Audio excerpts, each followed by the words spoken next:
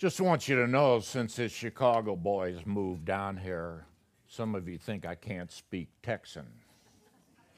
So here it is. Here's my best shot at it this morning. I got a hitch in my giddy up. But I'm still able to giddy up. I don't know, just a little spasm this morning in my hip, not a big deal. Thank you for being present with us this morning. We're in a study of the Gospel of Matthew. The further we go through the Gospel of Matthew, the greater I have an appreciation for Matthew. Sometimes we think, well, he was a tax collector and he was covetous and he was despised by the people in general, and his friends were tax collectors. The man had an amazing understanding of the Old Testament scriptures. I take it he got something in the home, he got something from the synagogue. And then I look at the organization of the Gospel of Matthew. He didn't just sit down and say, okay, let me see what I can write here, and I don't know where I'm going. No, this thing is well planned. It is well put together. And so I'm going to open in prayer, and then we're going to look at the big picture of Matthew and then bring it down, because we are in a transition segment here in Matthew. His followers, he's called them, they followed him around, but they're just watching, they're just observing. He goes to Peter's mother-in-law's house, and he goes in and he takes along a few of his disciples, and they watch, they're learning, but they're not practically doing yet. So what we're about to encounter, I would call it like a short-term missionary trip, because we're going to see that Jesus sends him out, and this is so important to look at this contextually. Because some of the things here aren't, if you try and say that's true for today for everybody, then you're going to miss the point here. He sends them out on a short-term mission trip, and we'll see that they come back and they report to him, and then later on he's going to do the same thing for the 72. So it's a transition from what Jesus has been doing. He's been teaching them, and okay, now I'm going to send you out to do it. Now I'm going to send you out to do it. Lord, we look to heaven above. You're the true teacher of Scripture. You draw people ultimately into your kingdom. You convict us of sin through the Spirit. You cause us to recognize our need of a Savior. And then we stumble at times. We need to learn to value the Word of God more importantly than we do. We need to hide your Word in our hearts so that we might not sin against you. So do a work of grace in each person's heart, starting with my own. Thank you for a place of service. Thank you for the people around me. Thank you for elders who hold me accountable. Thank you for the wives. Thank you for the deacons. Thank you for people that may not be in recognized formal leadership, but are godly people here this morning who pray, who love you. Strengthen us, we pray in Jesus' name. Amen.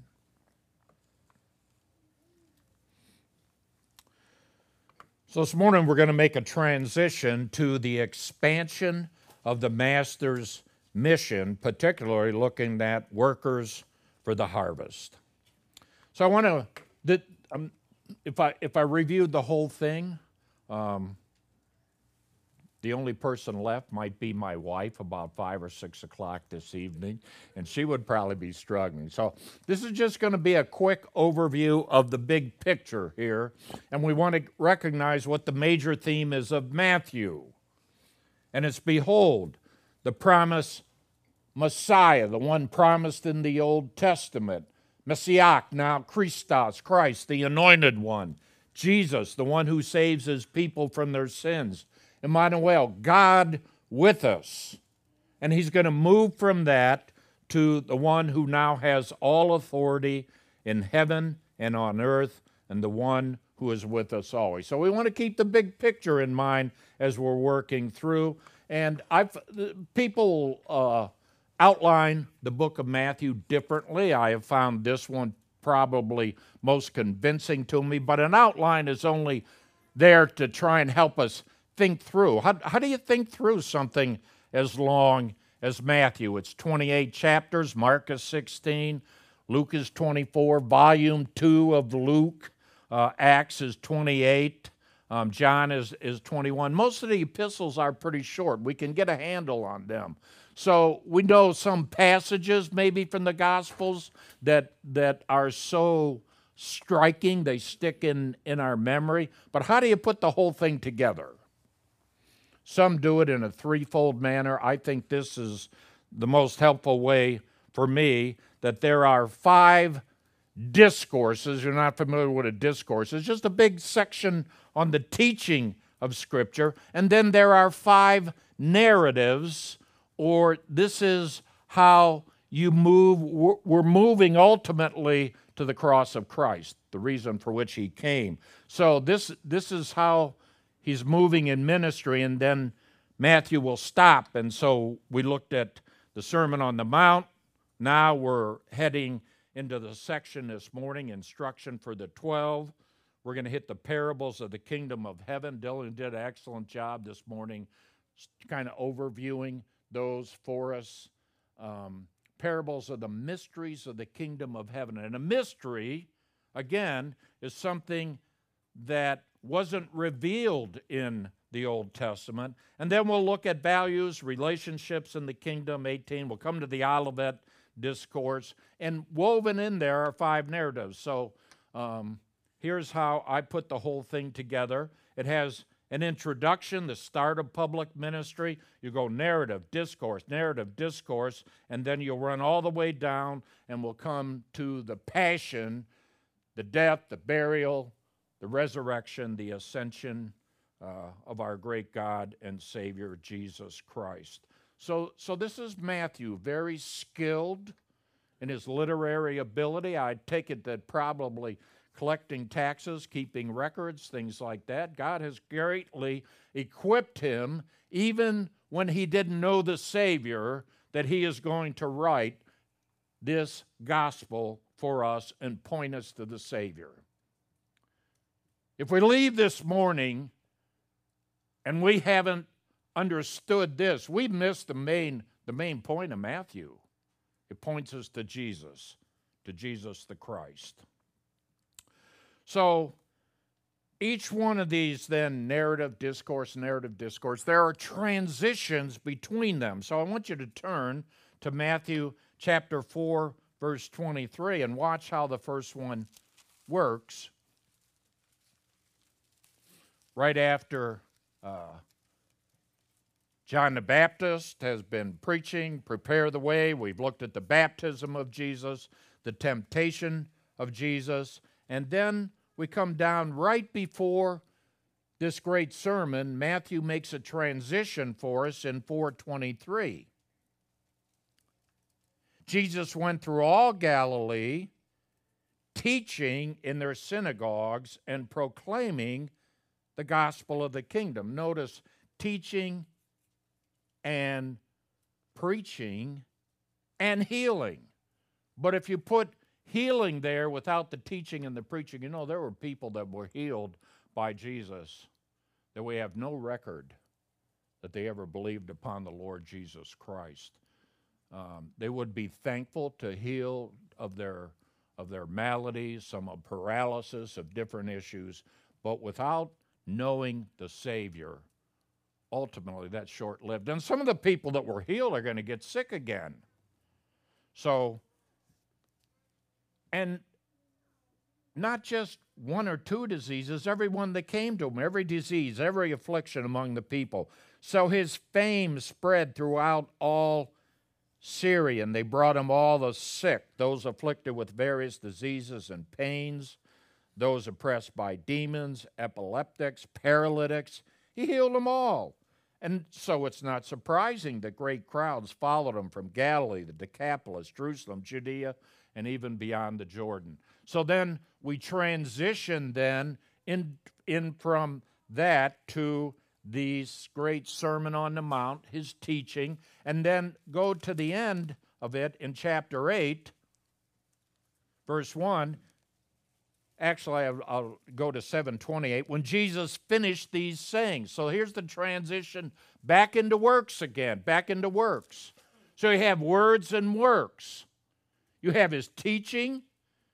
He doesn't teach like the scribes and the Pharisees. This is authoritative. Unless we pay attention to his teaching, build our lives on what he says, and his teaching points to himself. Unless we do that, we will all perish eternally.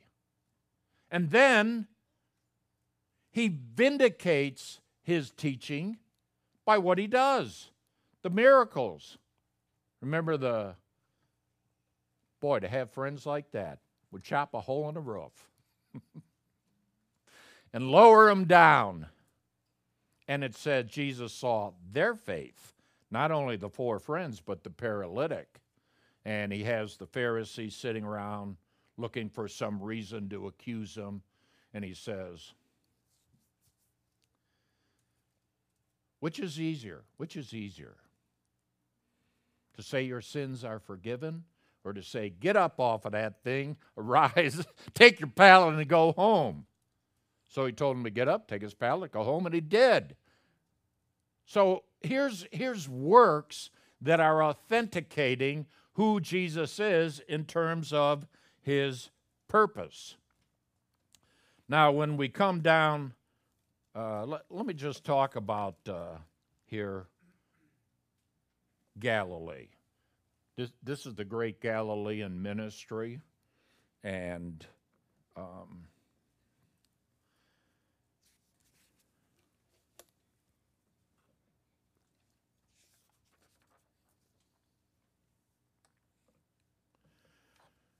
notice on the top is to the north, you're going to have Syria. You go up into Lebanon. That now right down below it says Judea. Let me give you a different map here. And so you're going to have Samaria, Syrophoenicia, you're going to have the Decapolis. And so Josephus, a first century historian, records that at the time of Jesus, there were some 200 cities and villages in the region of Galilee alone, an area of about 40 miles wide, 70 miles long. Josephus writes, the cities are numerous and the multitudes of villages everywhere are crowded with men owing to the fertility of the soil, so that the smallest of them contains about 15,000 inhabitants. Many of you have been up to Galilee and that region, the Jezreel Valley, and boy, how rich that soil is up there.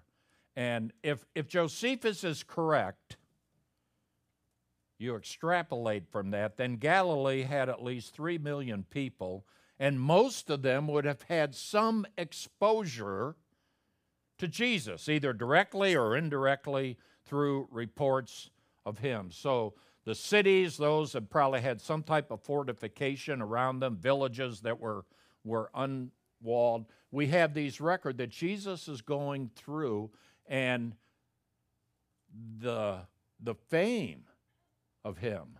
Look, if I had a family member that was ill, I'm taking him to Jesus.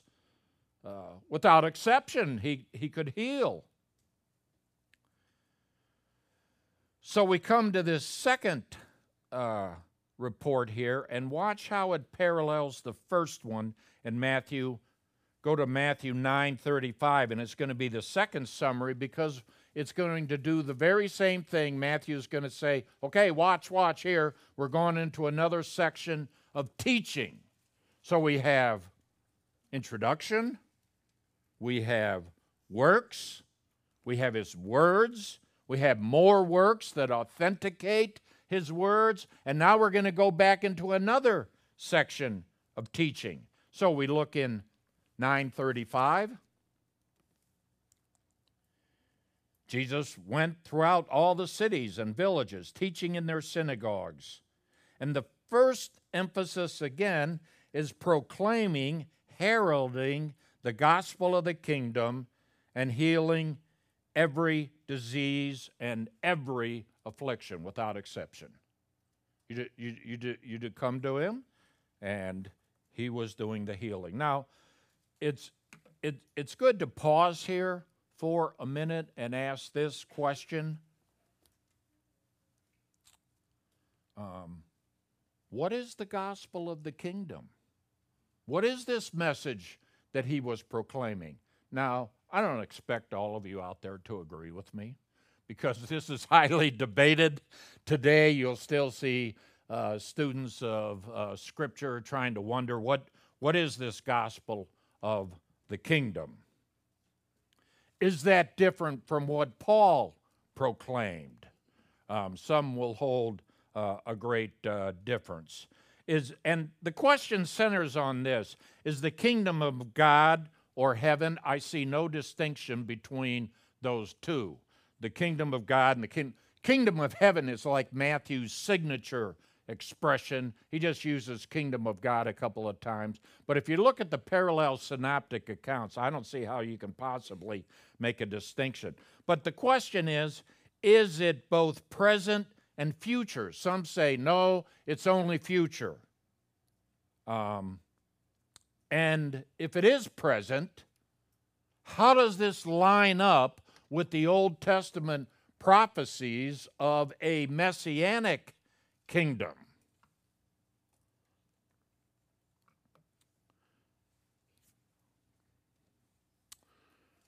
So, this is I found this helpful summary that I took from MacArthur, his Gospel on Mark, at the first occurrence there. So I would say this: the kingdom that Jesus proclaimed ought to be understood in three dimensions. It's a spiritual kingdom.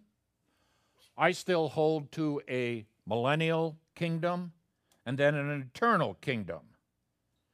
And Christ, when he came and he preached the good news of salvation, he established what many call, and I myself would say, his spiritual kingdom in the hearts of all who believe. Now, not everybody holds to that, and they would say, no, the kingdom is only future. Christ's kingdom is being advanced even now as sinners come to saving faith in him and are transferred out of the domain of darkness into the realm of the Son of God. To follow Jesus Christ is to seek the expression and honor of his kingdom and his righteousness. That's the spiritual and invisible sense of the kingdom. We'll come to in Matthew chapter 13 and following, when he makes known the mysteries of the kingdom. Some would say, no, he's just saying, don't take that stuff literally in the Old Testament. I say, no, he's not. That's not what he's saying. He is explaining that their expectation, let me tell you what is taking place now. So in the present, let me go back. My understanding is that the second coming, the king will establish his kingdom in a visible and temporal way here on earth. And during that time, I understand the millennial promises of the Old Testament will be fulfilled. Jesus will reign as the king in Jerusalem, and the entire world will be under his rule. But for now, in the present, the kingdom consists of all who embrace Jesus Christ as their Lord and Savior. The king rules over, He's resident in the hearts of those who belong to him.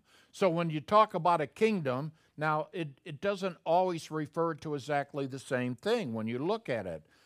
When you look at a metaphor in the Bible, you have to look at it contextually. In the same way with the kingdom. To have a kingdom, you have to have a king. And you have to have a realm. He has to be ruling over someone, and he has to be exercising authority. And so I am not saying that there is no future kingdom. Certainly, we're all, if you read your Bible, we're going to agree that there's an eternal kingdom.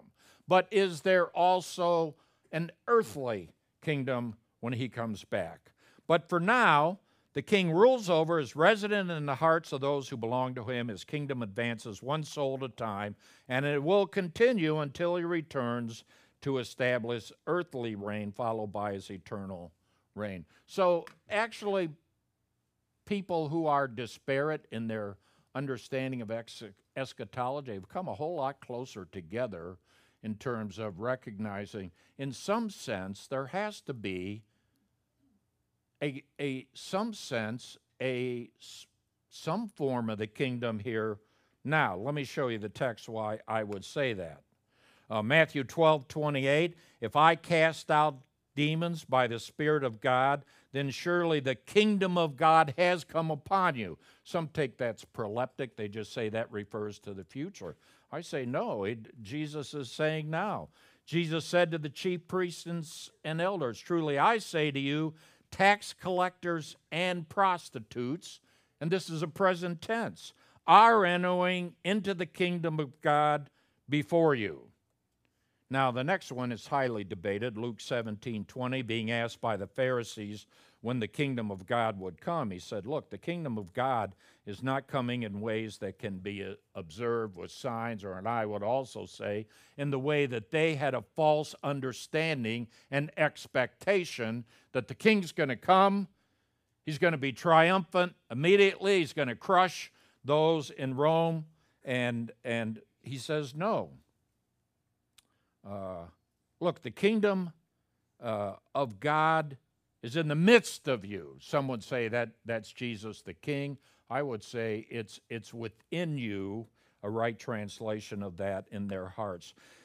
And I would say this is verified when we go to Acts 26:18 through 20. Paul's in his defense there, and he says, here's what God, he's recounting his conversion experience on the Damascus road, and he says, here's what God called me to do. To open their eyes in order to turn them from darkness to light, from the power of Satan to God, that they may receive forgiveness of sins and inheritance among those who are sanctified by faith in me, that the Gentiles should repent, turn to God, and perform deeds in keeping with repentance. And I think Colossians 1:13 is in accordance with that, where it says, the Father has delivered us from the power of darkness, and he's conveyed, he's transferred us into the kingdom of his beloved Son, in whom we have redemption through his blood, the forgiveness of sins. So why is this important? Well, this is what has been proclaimed, and this is what he's going to send out his disciples to teach and preach. In other words, if you repent of your sins and you believe upon the Lord Jesus Christ, it's not either and, it's both. It's both. So repentance means I have to have some understanding of sin. And I have to have a desire to turn from it. It does not mean at that instant that suddenly you become perfect, or there's no need for what we call progressive sanctification or growth in grace. But you have to have, something has to have happened that you have understood sin and you're going to turn from it. And then faith emphasizes the positive aspect, the one to whom you're turning, the Lord Jesus Christ. So we look at this then in terms of going back to 9, 36. So in this transition, this is what Jesus has been doing. He's again teaching. No wonder crowds were pressing upon him. No wonder his fame had gone out. He's going through all of them there in Galilee on a second tour. And when he saw the crowds, he had compassion for them because they were, now ESV does harassed and helpless. I would do that. Harass comes from a word to be trodden down, and helpless like sheep without a shepherd.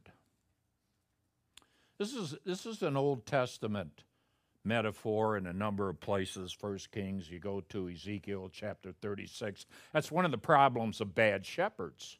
Remember, Jesus was rebuking the bad shepherds. The only thing you bad shepherds are concerned about is you fleece the sheep. You don't care for them.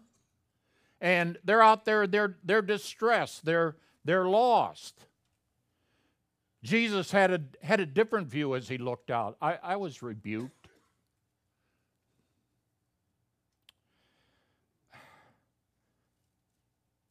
Mon and I went over to visit her mom on late Friday evening. And it was late. We hadn't eaten supper. By the way, those of you who have visited folks that can't come out, like Evelyn Bell down through the years, and some of you go over and visit my mother-in-law. Now, maybe, folks don't know about it, but God knows about it. God knows about it. So I just want to say publicly thank you. I see my mother-in-law, how you doing? She says, I'm lonely. I'm lonely. This metaphor, sheep without a shepherd, I do not take the position that sheep are stupid, as some say. No, they need someone to lead them. They need Psalm 23. They need Yahweh to be their shepherd. And the priests, the religious leaders, they weren't doing it, and so Jesus rebuked them. And he says, I am going to be their shepherd. And then at the end of that, and he says, my servant David will be their shepherd. And here he is. Here's the good shepherd. And he looks out. And so we went to a restaurant afterwards, and I looked at people who, they don't look like me. They don't act like me. Their priorities that night from what they were doing wasn't mine. And at first I just kind of, and then I said, this passage came to my mind. Do I really care for people like that? Do I just want to minister for people who are like me? Or do I really care about people? Well, Jesus looked out and he saw the crowds and he had compassion on them. There's a great little tract by B.B.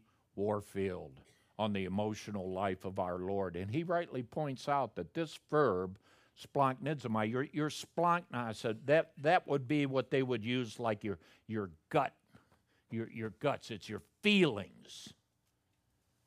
Jesus, he had genuine emotions. He looked out and he saw the people, and he was emotionally moved with compassion for them. It's a great word. Nine times, almost, and it's just in the Synoptic Gospels. Now the noun is used elsewhere, but just in it, he was moved. He was not only moved with compassion, he did something. The sight of suffering always stirred him. It's used of both deep and tender in its meaning. It has a heart yearning. One has well written, there never lived a man who had such a passion for men as Jesus. He lived to win them out of their distress, sinful, needy lives up to a new level. His last act was dying to win men, and he told us Go and make disciples of all nations.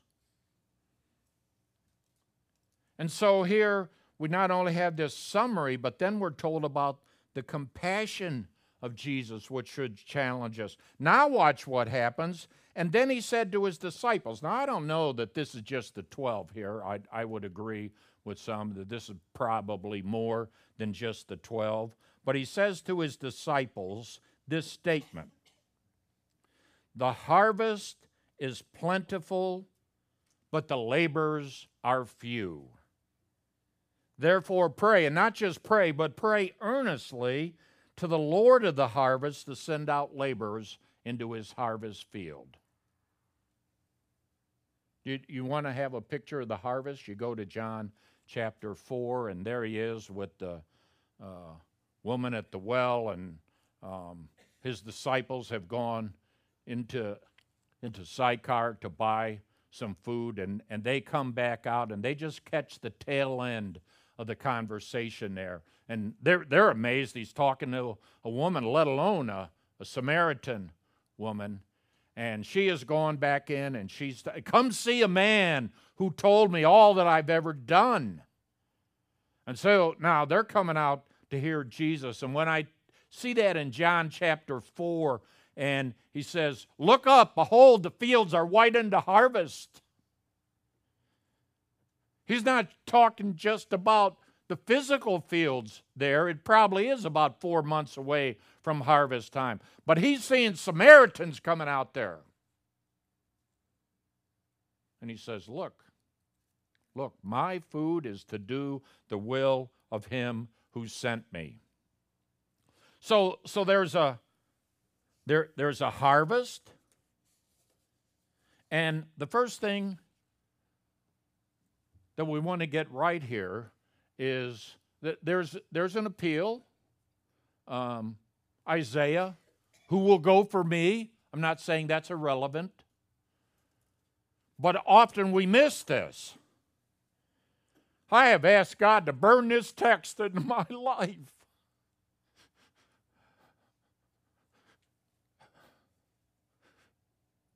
Of all the things that I pray for, God, help me to pray this one. Lord of the harvest. You know what Lord means? He's master. He's sovereign. Remember back in Matthew chapter 7, the warning? Many will call me Kurios, Kurios. They're going to call me Lord, Lord, but they don't depart from anomia, from wickedness. He's the sovereign Lord. So you pray to the Lord of the harvest. He's sovereign. And that word for send out is actually used, it's the same verb when the Spirit thrust out Jesus into the temptation. He'll thrust out workers into his harvest field. And so from an area of human responsibility, if we don't have enough workers for the harvest, what should we do? Start another campaign? Try and lay a guilt trip on people? No! Call out to the Lord of the harvest. Oh God, we see that people are out there, they're lost, and you have people that you'll call to yourself. So we're calling out, send out reapers into the harvest field. Boy. All right, we have the Lord's table this morning. I'm not going to finish this text. Let me wrap it up this way. If we turn to Luke, we would find out that this, Luke emphasizes the prayer life of Jesus in particular. And before he did this, you know what he did? He went out and spent the whole night in prayer to the Father. An important decision. We ought always to pray, but this is such a critical one. He's out there praying, Lord, who are these men that I'm going to call and commission? And so he didn't make a mistake in one of them being Judas. And he gave them authority over unclean spirits to cast them out, to heal every disease and every affliction. So now the Lord of the harvest is going to send out others into the harvest field. Oh, we'll find out about these men. I don't have time to go through all the plan for the progress of the Master's mission. There's an older writer.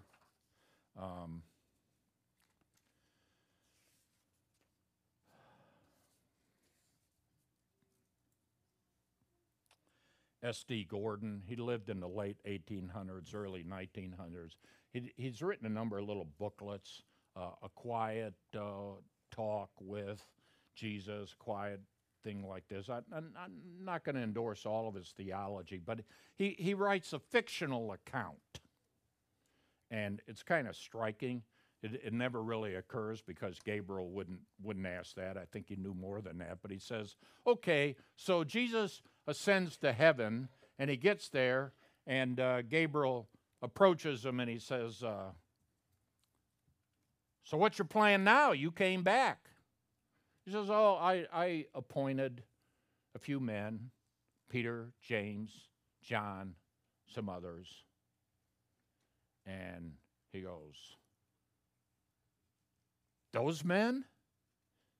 They're going to care. I've seen humans. I know what they do. You're going to trust those men with the importance of this kingdom plan? He says, what if they fail? What's plan B? Jesus says, there is no plan B.